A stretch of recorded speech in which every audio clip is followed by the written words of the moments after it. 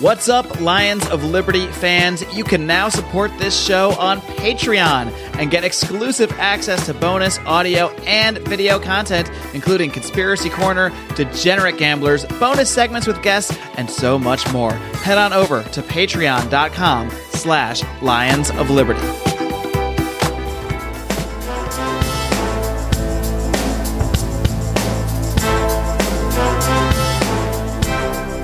Welcome to Felony Friday, a presentation of the Lions of Liberty podcast. Here is your host, John Odermatt. Felons, friends, and freedom lovers, welcome back to another edition of Felony Friday, a weekly show right here on the Lions of Liberty podcast. Of course, Felony Friday is the only show where each and every single week I focus on exposing injustice in this nation's broken criminal justice system.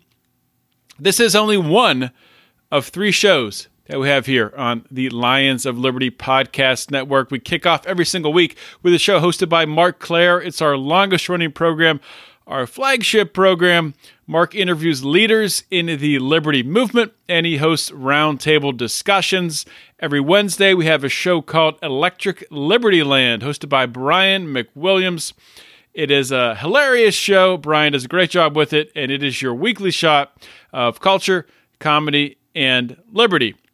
So I want to make one quick announcement before we get started today. In today's episode, I'm bringing on a friend of mine, and we're going to be talking about the new prison reform bill. Very, very important stuff. Before I get to that, I want to talk to you about something else that is also very important and hilarious. You don't want to miss this opportunity. This is a great prime opportunity right here. So one of our Pride members has purchased for Marc Clair, the host of our Monday show, some hot sauce for Marc to host an Ask Me Anything hot sauce challenge, where Marc will eat escalating heat of hot sauce, different hot sauces, and answer questions from Pride members. So in order to participate in this will be a live video that Marc is doing, obviously. In order to participate, you got to join the Lions of Liberty Pride. If you want to see Marc, the shining beacon of liberty, as he calls himself, if you want to see him maybe actually turn into a real-life shining beacon and catch on fire, you got to join the Pride. And to do that, you go to patreon.com/Lions of Liberty for as little as $5 a month. You get in that live, you get all our bonus content. If you want to do 10, 15, 25, you get a lot of other stuff, all the way up to 25. You get a monthly conference call with us. It's a freaking blast. It's a good time. So if that wasn't good enough, on top of that, if you join the Pride right now, you're listening to this on Friday, the 23rd, I think it is, the day after Thanksgiving. You have until Sunday at midnight. So that's the 25th. If you join the Pride before then, we're going to give you a free, that's right, no questions asked, free shirt, our 5th anniversary Lions of Liberty t-shirt. The design is on our store, which you can go to lionsofliberty.store to see it. It's the first shirt down there. It's fantastic. It's all three logos. You can't lose. You join the Pride, you get the shirt, and you get that at $5 too. Plus, if you join at 10, we give you other merchandise. This is in addition to all the other stuff that you get, just to be clear. Also, anybody who wants to upgrade their account at this time from 5 to 10, 10 to 15, 15 to 25, whatever, you get the free 5-year anniversary Lions of Liberty podcast shirt. So check it out, patreon.com/Lions of Liberty.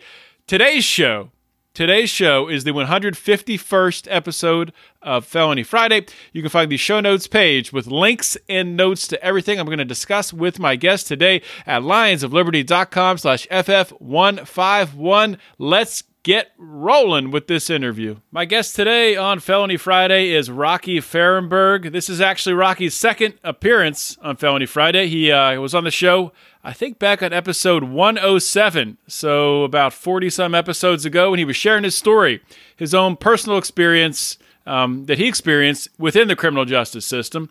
Had a bit of a criminal record and struggled with addiction. Rocky is clean now. He's been clean for 6 years. He has a bunch of degrees. He plays in a rock band. He has his own podcast called the Noisemaker Podcast. Plus, this past year, he ran for state rep. So we'll talk about that as well.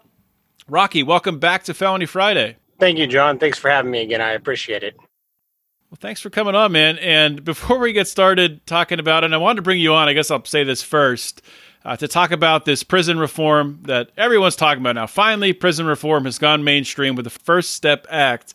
I want to talk about that, but before we get into that stuff, I just want to talk about your setup right now. Those of you that are watching us on YouTube can kind of see where you are, but where are you right now? I'm sitting in my semi truck. I drive it for the regional states in the Northwest here, and so I'm actually sitting in the sleeper area of my semi truck. Recording from the road. Is that the name I said that you said would be a good podcast name? Recording from road recording, something like that. Yeah, recording from the road. I think that would be a great podcast just to get on there, rant and rave, and talk a lot of shit. So it's basically what most podcasts are. So I would fit right in. But how'd your state rep race go? How'd that shake out?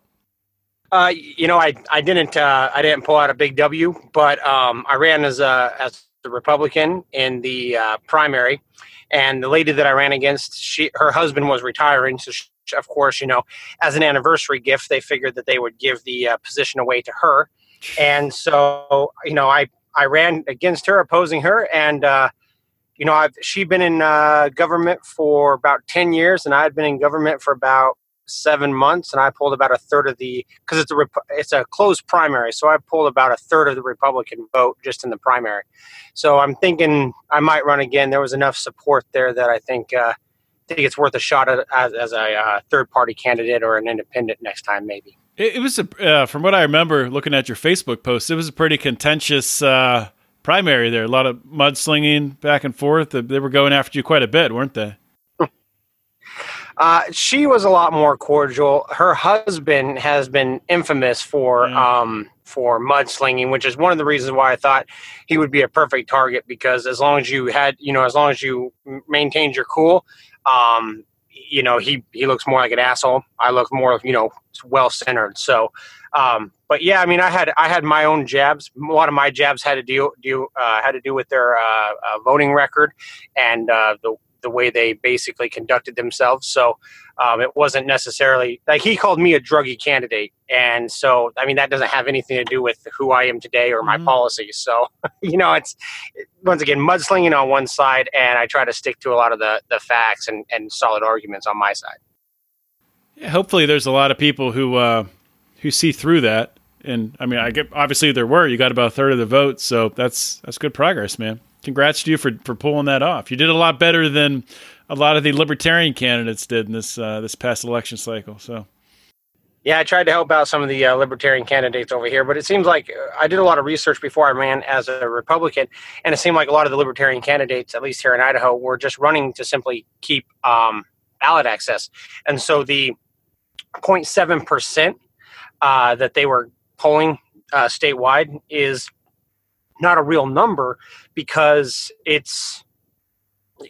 nobody's running a real race. Everybody's just running just to keep ballot access, which I mean, that's the bare minimum, you know what I mean? And I don't know why anybody is not doing more, but the few people that I have talked to that are really hardcore anarcho-capitalists are, at least here in Idaho, are a lot of the people that don't believe in voting. So those people aren't going to turn out to vote. It's rough, but it is what it is. You just got to keep fighting the good fight, Yeah, it's tough. How do you get rid of government if you're not going to vote against government getting bigger? But that's a discussion for another day, probably. But. Yeah.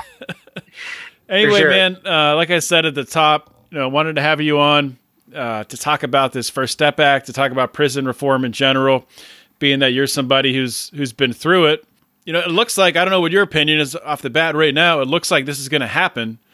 I think possibly during the lame duck session here, if not pretty quickly, I would think during the new session. I'm not really sure what's holding it back now, other than maybe I mean, Mitch McConnell just has to really bring it to the floor of the Senate. It's passed the House, right? McConnell's got to bring it to the floor. Yeah. People are saying that they have the 80 votes. So, do you have any idea what's holding this thing up? Why isn't it law right now? I honestly don't have any idea on what's actually holding it up at this point, but you are right. It has passed the House, and it is going to the Senate, or is in the Senate, and it's got the endorsement from Donald Trump. The only thing that I'm thinking is that you might get some of these people that are still clinging to being never Trumpers, and you still might get some Democrats, despite the fact that Democrats normally would vote for a bill like this.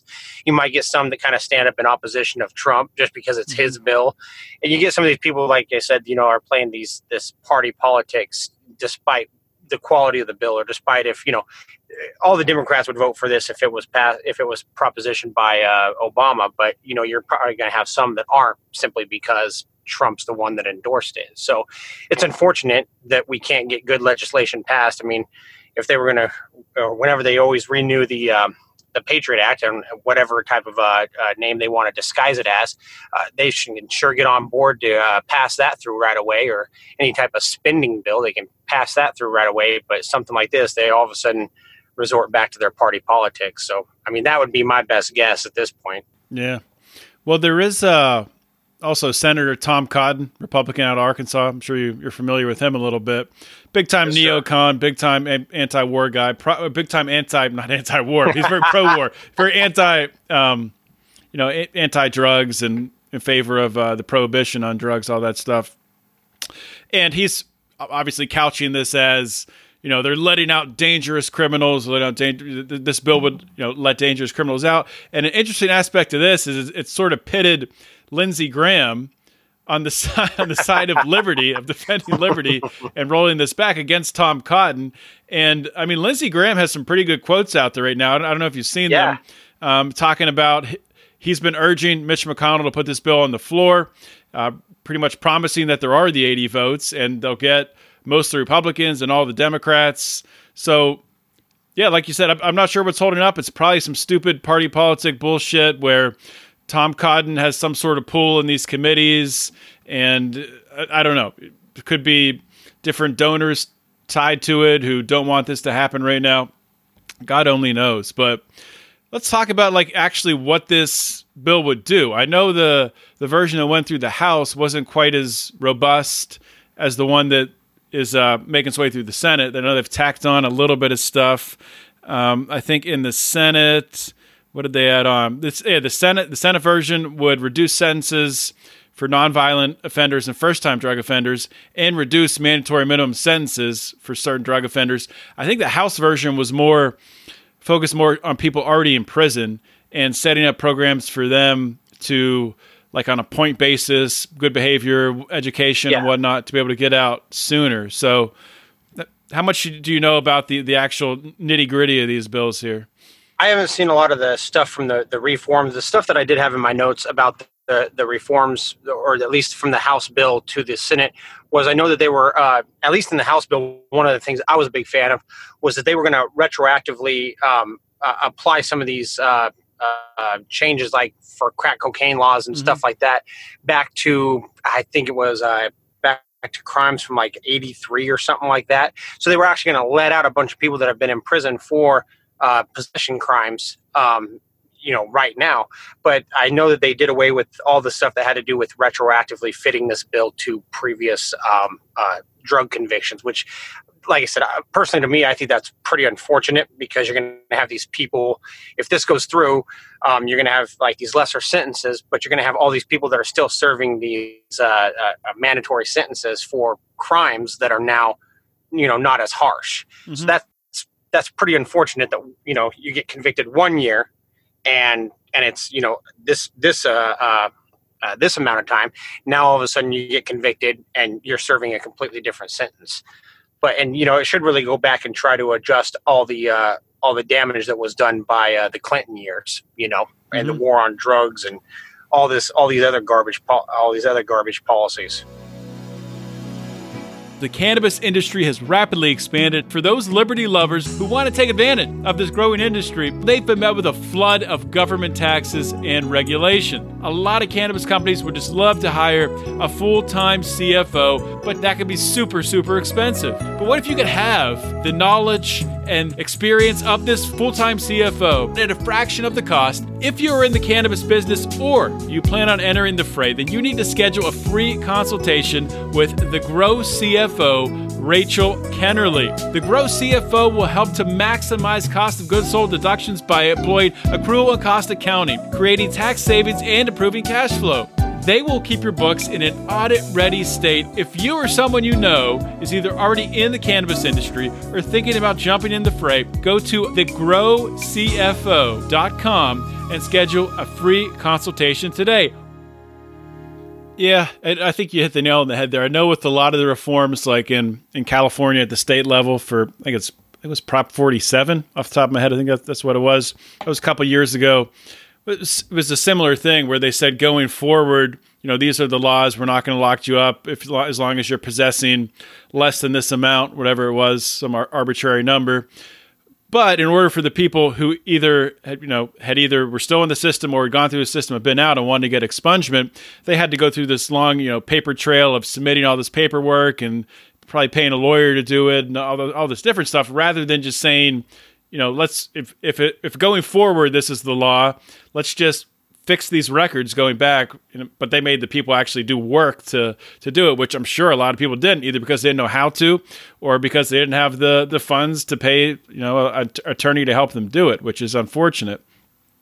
But one of the things that I think is interesting with this, so I think this will pass, and I think it's a great thing. I think the people who are in prison right now who will retroactively get out, it's going to be great for them. What I'm worried about is sort of the backlash to it, because a lot of these people have been in prison for 10, 15, 20 years on these nonviolent crack cocaine offenses or whatever, other drug offenses.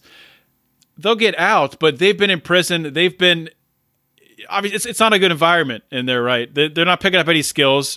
Some people are getting skills in prison, but it's easy to skate by, get involved with the wrong crowd, and really let your life go to shit. So if these people get out and you're going to see them get in more trouble, commit crimes and whatnot, the first thing you're going to see is people who are dissidents to this bill will point back and say, we never should have let them out. It's terrible we let them out. When in fact, the problem is the goddamn prison system in the first place that made them this way. But what thoughts do you have on that? Especially coming from your perspective, somebody who's been in the system, so you see what happens. Well, the thing about prisons is that, and this is going to sound kind of funny, but there's safer prisons, and then there's prisons that are a lot more unsafer. And so, so the prison setting in Idaho, you could actually go up to do a bid, and you could actually stick to yourself. You wouldn't actually have to click up for any type of safety or reasons or anything like that, especially people that are in there for nonviolent crimes. You'd be on the farm or the yard, so you'd be at more of a minimum, medium security prison. Most of the time you could just kind of... Just to explain so people understand what you mean. When you mean click up, what do you mean by that? So typically a general scenario in a prison would be that you would basically be approached by a group of people that look like you, by your skin color, and you would typically have to click up with them, get together with them, and you would be in a position where you had to sell drugs or commit crimes with inside, and in return you did have a level of protection and a level of safety and security, and you were part of a group. Because most prisons, if you're by yourself, you are going to you will get raped, you will get beat up, you'll get all your stuff taken from you, lunch, your commissary if you get it.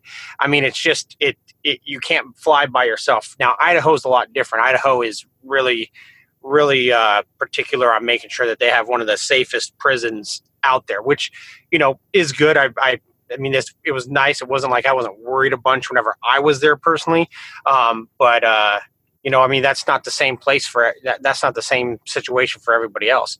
And so, yeah, you have these prisons where these people, they get clicked up with a group. They get clicked up with a Native Brotherhood or the Aryans or the Peckerwoods or, all these different groups. And they have to do things in there in order to survive. And then they learn this whole different way of life, and they get out. And here they are thrown back into the real world. But the way they've been living for the last 10, 15 years is completely antisocial. Mm-hmm. And so they chalk this back up to being, well, these drug addicts are antisocial people. And they're really not antisocial. They've just been put in a situation where they have to live a specific way. So, I mean, yeah, a lot of programs they have where they bridge people back into the community. I'm usually in support of that. It's just unfortunate that a lot of these programs are government run as well, and so they're low, they're poor quality programs. But I mean, that's kind of from what I was gathering from this bill, that's kind of where a lot of this bill kicks in. I mean, it has the mandatory minimums. It allows for the discretion. Okay, so let's interject here, because there's, as far as what I understand with this bill too, this is only really addressing federal crimes. This isn't even state crimes. And so we're talking about, I think the numbers I had was like 183,000 federal prisoners out of the 1.5 million people we have incarcerated right now. And so, I mean, we're talking about, what is that, 12%? And then it's not even going to actually affect all 12% of those people. Is that really it? Because aren't 47% of federal inmates are in for some sort of nonviolent offense? But maybe you're saying this is not going to, it's only going to impact 12% of the total number. So you're still going to have 30% of nonviolent offenders or whatever it is that this does not help. Okay, so what I'm saying is that there's the numbers that I found say that there's 183,000 people that are incarcerated in the federal system, and that's 183,000 people of the 1.5 million. So in the federal system, we have 12% of the prison population, and so only a percentage of those people. So if it is 40, then we're going to have 40% of those 12% are going to be affected by this bill.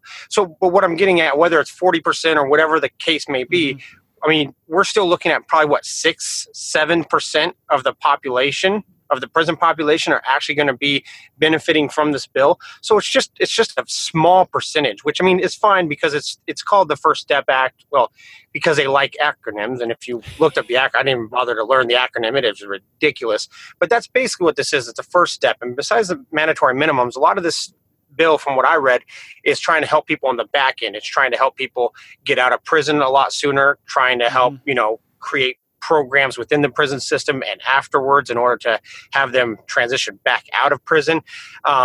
It's allowing for, like you said, a point system that allows for them to be able to get some good time. I mean, besides the fact that this is going to allow the government, what I think I have the numbers somewhere in here. It was something. So I had a couple different numbers in here. So I was trying to figure out the cost of this, because they're going to implement programs which is going to come at the cost of the taxpayer as well. Yeah, I mean, you're never going to get away with it. The cost always goes up, right? The cost never comes down no matter what the government does. So I found that the Bureau of Prison Officers and employees are going to provide training and require continuing education. And of course, this will be provided by at the expense of the taxpayers. The job training and education programs in the prison, one number I saw is $375 million in new federal funding. And then right from the website, the actual firststep.org, I saw that it claimed that the bill authorizes $250 million over 5 years for development and expansion of program. So Vox actually quoted a lesser amount. They said that it would be $50 million for programs. And so I wasn't able to find an actual exact number, although I think the honest number that they're anticipating is probably from the firststepact.org, which is the $250 million. But I mean, what is it? Let's double that or triple that. So it'll probably cost, $750 million in reality. If the government's budgeting $250, probably $750 in the long run. Probably, yeah. So a lot of this money is going towards what they're going to put it into education programs and ways for inmates to get treatment. I guess the one thing is they don't want federal inmates be released and still have addictions, right? I think that's a part of the act. So I guess some of it's going towards to treat addiction, things like that. So, yeah, some of the money that I saw was going towards job training and education. And of course, with these types of being a counselor or working in the prison, dealing with anything that has to do with ethics, you always have to take continuing education units or take continuing education classes. So part of the money, I'm sure, will be going towards that, along with also the development and expansion of other types of programs, probably along the lines of therapeutic communities, job readiness, budgeting and buying. Those are some of the classes that I took as as I was up there. Plus, they try to help. A lot of times, prisons will try to help people that don't have their GED or high school education get a GED whenever. So they get out and at least have a high school education. I'm sure that the prisons teach just as good high school education as any other high school around here. You're probably right. I don't think it's not a great ringing endorsement, but it's probably true. But I think one guest I had on recently, Michael Monsivice, who I think he's getting out within the next week. Right now he's in a halfway house, but he was able to come on the show while he was still in the halfway house, which was pretty cool. But while he was in prison, he helped to start a welding program. So before he got arrested again, he was a welder, got arrested on drug charges. When he went in, he got certified. I guess he got certified again as a welder, then approached, I don't know how he was able to work the program in, but he was able to teach welding and teach his fellow inmates how to weld to get certified once they get out, that they're ready to go on the street, which I think is awesome. And I would love for this program to give more money to things like that, which I'm afraid it's not going to.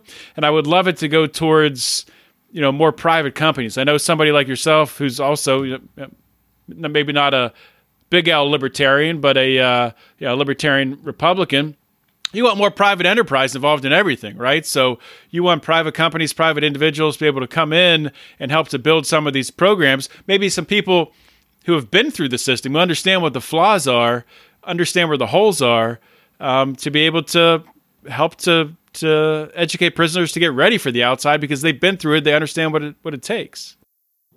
Well, and that's a good point. And actually, another thing that they had in here is that they do allow formerly incarcerated people to serve as volunteers and mentors. So not quite at the point that you're talking about, but I think in the longevity of this, we'll see that these people that are coming out of prison are going to, as long as these classes and everything work the way that they're ideally supposed to work. But basically, it's not necessarily if the classes work the way that they're supposed to work, because the thing about addiction that politicians and everybody misses is that you can't love somebody into sobriety. You can't legislate them into sobriety. Sobriety is something that people have to choose. They have to want to do this. It's a choice. You can't just make it happen just because you want it to. And so once you have enough people that go through the program that are serious enough about this and wish to give back, which most people that get clean and sober want to give back, they want to help. They have an element in here, and I don't know exactly the details. All I have in my notes that it allows for formerly incarcerated people to serve as volunteers and mentors. And so I believe what they're going to try to do is, once you get the first couple waves of people through there that are taking the program serious and want to give back, they can come back and actually help be volunteers and mentors, kind of help guide the people that are coming out through the programs, kind of help them guide them back into society, which I think is great, because those are the people that I'll tell you a story real quick. When I got out, we talk a lot in addiction and treatment about serotonin and dopamine and how it affects the brain. And I remember getting out, and it was probably the second day I was out. And I went up to the grocery store to just get some lunch, and I got some fresh fruit, because I haven't had fresh fruit in months. And so I get this, some blackberries and raspberries and crap, and I start eating them, and I can actually recognize the dopamine sensors in my brain, the serotonin sensors, just releasing like this is good, I'm happy. And I thought it was just amazing that probably a lot of people aren't aware of what's going on, but just being an addict and going through those classes, I can tell when my happy sensors in my brain are letting me know that this is good. We're doing a good thing right now. And so anyways, those are the types of stories and things that we can come back and try to help people with the transition. I actually just started a blog too that was about helping people with addiction and whatnot. So I'm trying to, reach out and help other people understand the confusing elements of getting clean and sober, because it's not cut and dry. It's hard, and for people that are getting out after 10, 15 years. I mean, I only spent about a year at a time, 2 different times.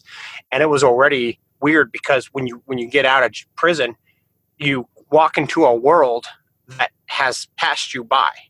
And, you're still the same person, theoretically. I mean, if you've done things in prison and, whatnot, you might be different. But you get out and you're in this world that you left, and you're this one person. You come back and you almost revert back to being that person, but everybody else has moved on with their life.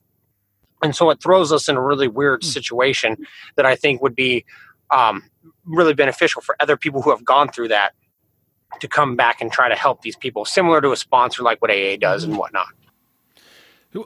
First off, so what's the name of your blog? Oh, the blog is called From the Mind of an Addict. And basically the whole goal there, still trying to hash it all out, but the whole idea there is to basically talk about my story, help other people be able to,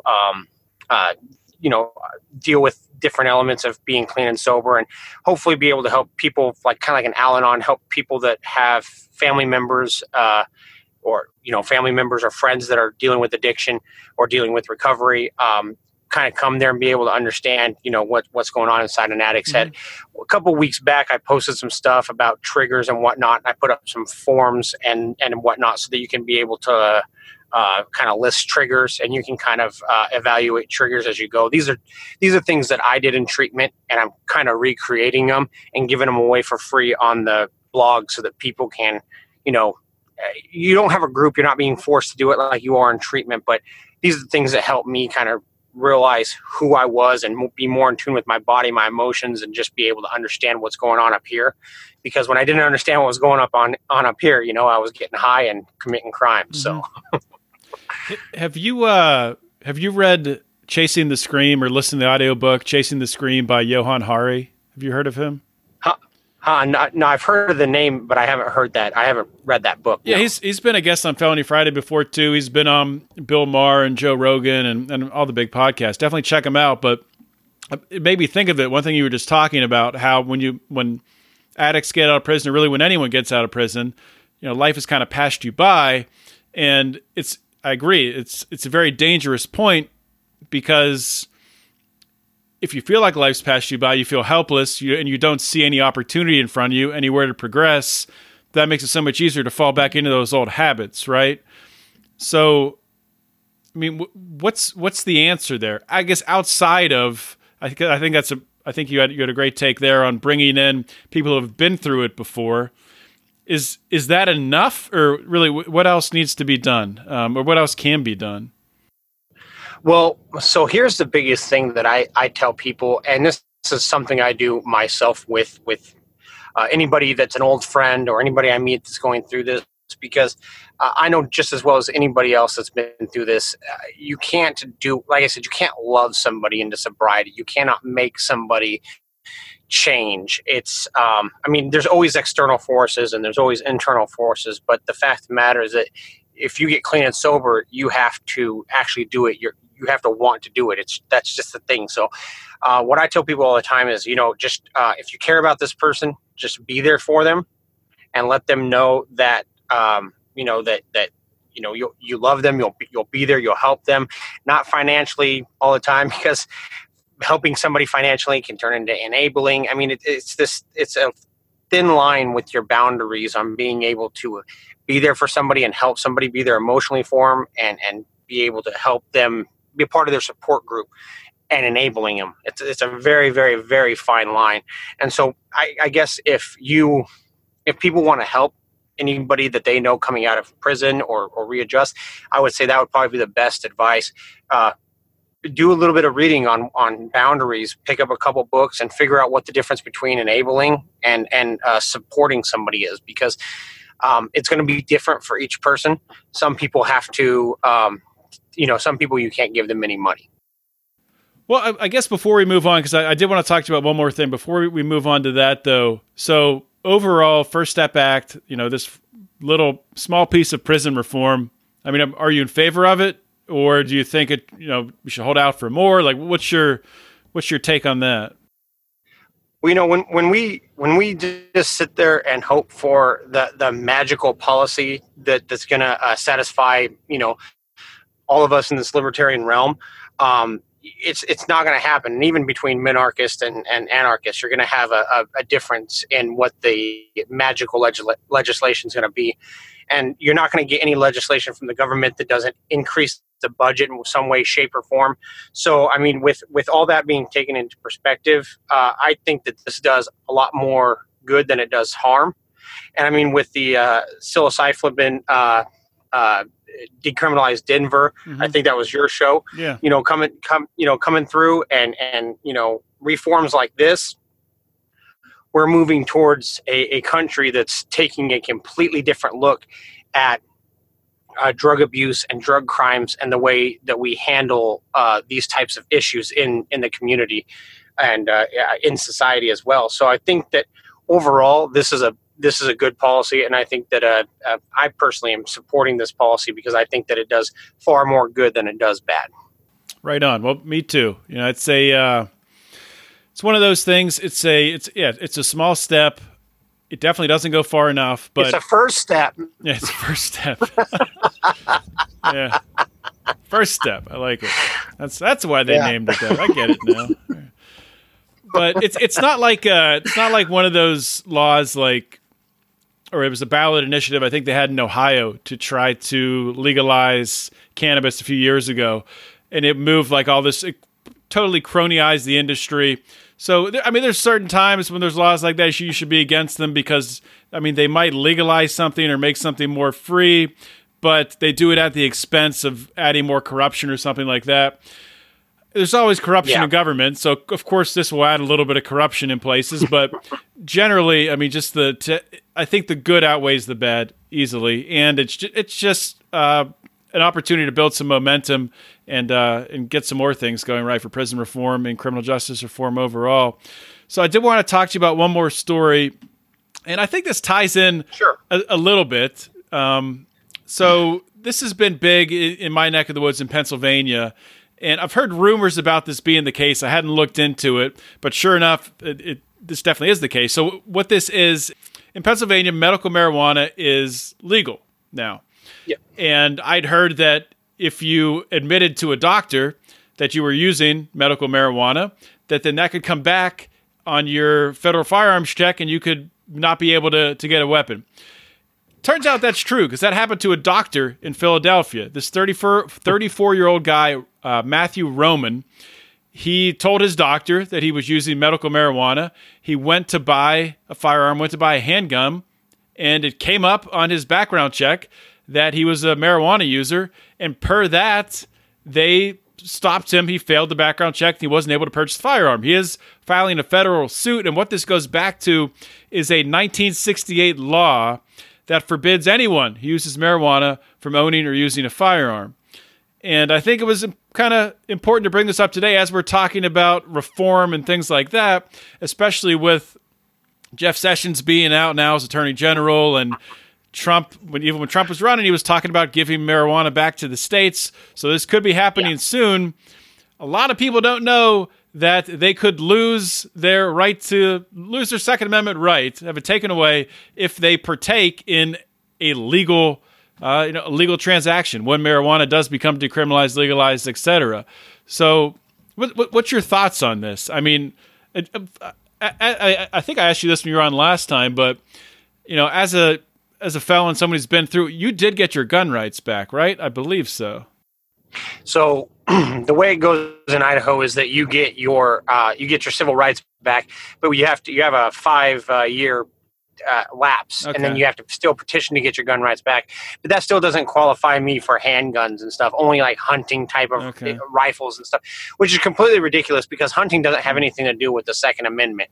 And you're talking about giving somebody their Second Amendment rights back, and it has it's more about defending yourself. So I don't see why we have to limit what guns somebody like me, especially like a nonviolent criminal, or felon, why we have to limit somebody else's or our constitutional rights. So, I mean, like, it's not like they're going to take away my First Amendment right and then say, oh, well, now you have a right to speak, but you can only say these certain words. You can't say these words. It's limiting somebody's constitutional right. It's a natural right. It's not issued to us by the government. It was inherent before there was government, and then the Constitution kind of set it up in order to make sure that Congress didn't infringe on these rights. But obviously, we can see that was a complete sham in 2018. Mm-hmm.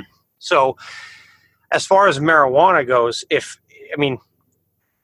we're going to hopefully we can sway public opinion enough that we can do away with the particular law that you're talking about with about if you can't have you said it's a 1968 law or something like that says you can't own a firearm if you use marijuana. I mean, it's ridiculous, but I mean, I think what's probably going to happen before that is we're probably going to have legalized marijuana nationwide. It's probably going to be something that the federal government's probably going to do away with legalized or with making marijuana illegal. It is going that way, and I think that if he doesn't win this case now, I think that it's only a matter of time until. Which I hate saying that because, of course, it's a matter of time. But I think it's sooner rather than later that whenever the country moves towards decriminalizing or legalizing marijuana on a federal level, this type of law will just die with it. Yeah. Well, this case could go to the Supreme Court, and this could get rid of it. This could be what kills it. So that's hopefully because it doesn't like I know it's a law, but it's a completely unjust law. I mean, it's not. I mean, if we want to talk about substances that are, what substance is worse or what substance can debilitate you more is alcohol. Alcohol is actually the worst drug on the planet. It affects more parts of your body. Alcohol actually affects every part of your body, including your hair and your eyesight and every long-term alcohol use is horrible. That and barbiturates are the only substances that you can actually physically die from withdrawals. A lot of people say you can die from withdrawal from heroin, but you can't. It's not unless you kill yourself or something like that. But it's barbiturates and alcohol that you can actually die. So, I mean, we're talking about a substance that's legal. It's the most dangerous substance. I mean, I would think that tobacco is probably right behind it in one of the most dangerous substances. But, I mean, as far as affecting you psychologically, affecting your judgment while you're under the influence, I mean, we're not telling people that if you drink alcohol, you can't own a firearm. Right. I mean, it's good point. It's a completely ridiculous law. And I do hope it goes to the Supreme Court. Because I do think that it will be struck down. Once again, there's a whole different view of marijuana in the country today. And I'm really happy in the direction it's going, it's crazy to hear somebody who, I get this from a lot of people. It's crazy to hear somebody who was, a homeless, intravenous drug user, sit there and say, all drugs should be legal, because people think that I would be an advocate against drugs. But in actuality, it has nothing to do with whether I like drugs or whether I don't. It has to do with property rights. And I mean, it's the same story that I'm sure everybody listens to this show is well versed in. I mean, if somebody's putting something into their body and they're not hurting anybody else, not taking anything that doesn't belong to them, then there's not a problem. I have a guy that I've been trying to convert for a while. He's a buddy of mine. He's a really cool guy, but he's always asking me questions. And so he was asking me about that. He goes, so we should have, so we should try somebody for drugs if they steal something. And I said, well, no, because you have a crime now that's been committed. You have to address the crime. The alcohol or the drugs don't really matter as much. I mean, once again, that's still somebody's personal choice. But if they've committed a crime or if they've acted that way, even under the influence, and they have to, basically, face the music for the crime they committed, whether it's restitution or a jail sentence or whatever it may be. So still, no, we're not talking about applying a drug crime to these people if they commit like an assault or steal something. We just focus on what the crime is, not the substance that's in their body. Right on, man. And I think the country is changing, specifically with regards to a law like this. Well, I shouldn't say that because about the half the country wants nobody to have gun rights in the first place. Yeah. So let's ignore those people because they're hopeless, probably. The half that does want gun rights, so the more conservative libertarian types, I would think that probably a safe majority, a healthy majority of those would be in opposition to this law. And that would include even older people in their 50s and 60s and 70s. I think sort of the conservative outlook on rights has matured and would look at this 1968 law and say, as I guess matured around marijuana more so, and would look at this and say, that's ridiculous. Yeah, what's the difference between, getting blacked out drunk and then you still have your gun rights the next day, or smoking a blunt and then you lose your gun rights the next day? Doesn't make any sense. Makes zero sense at all. But Rocky, I know you're in a spot there where you just got your truck offloaded and you got to get back on the road. But before I let you go, tell everybody where they can find your podcast. I know you do a bunch of writing out there where they can find your articles and whatnot. Just plug away, man. So I actually wrote an article, kind of a quasi policy analysis of this, that's going to be up on. I think this one will be up on beinglibertarian.org. It might be at Think Liberty. I'll get you the link so that you can put it in the show notes. Other than that, you can also just go to rockyferrenburg.com. That's ROCKYFERRENBURG. I've really got to work on my branding because that last name kills, I'll tell you. but at my site, you can basically see the writings I have posted. You can see the Noisemaker podcast. The blog is there. Everything is on a one page right there. So that's kind of a one-stop shop for everything. But like I said, I will have a policy analysis up for this the day that this comes out. So you guys can stop over there and kind of read a little bit more on my opinion on the first step. And the podcast, where can people find that? What's the podcast about, real quickly? Give it a little overview. Okay, so the podcast is actually centered around taking underground, independent, and unsigned bands, and we give them an interview-style platform to showcase their music. Being a musician, I think that this is really important for people to be able to discover, not the same 30 or 40 watered-down bands that are played on the radio all the time. And so I take these bands, and it's not a specific genre. The one coming out today, it'll be out the same day this airs, is a surf rock rockabilly band from Rhode Island, and nice. I have metal, country. I mean, I got all kinds of artists on there. I try to make sure that it's very eclectic in that sense.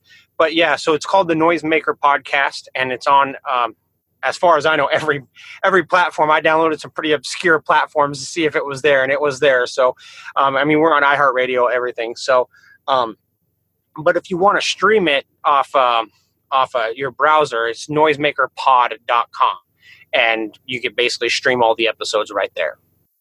All right, Rocky. Well, I'll let you get back on the road and Thanks, enjoy your next couple days off for Thanksgiving, and we'll talk soon. Yes, have a good Thanksgiving. Thank you very much, John. I appreciate it. We'll see you, man. Bye.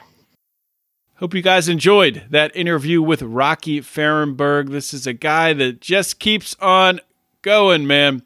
Has the podcast, he's writing, he's driving his rig, he's in school, he has like 7 degrees, he's been to prison, he was an addict, he's sober now.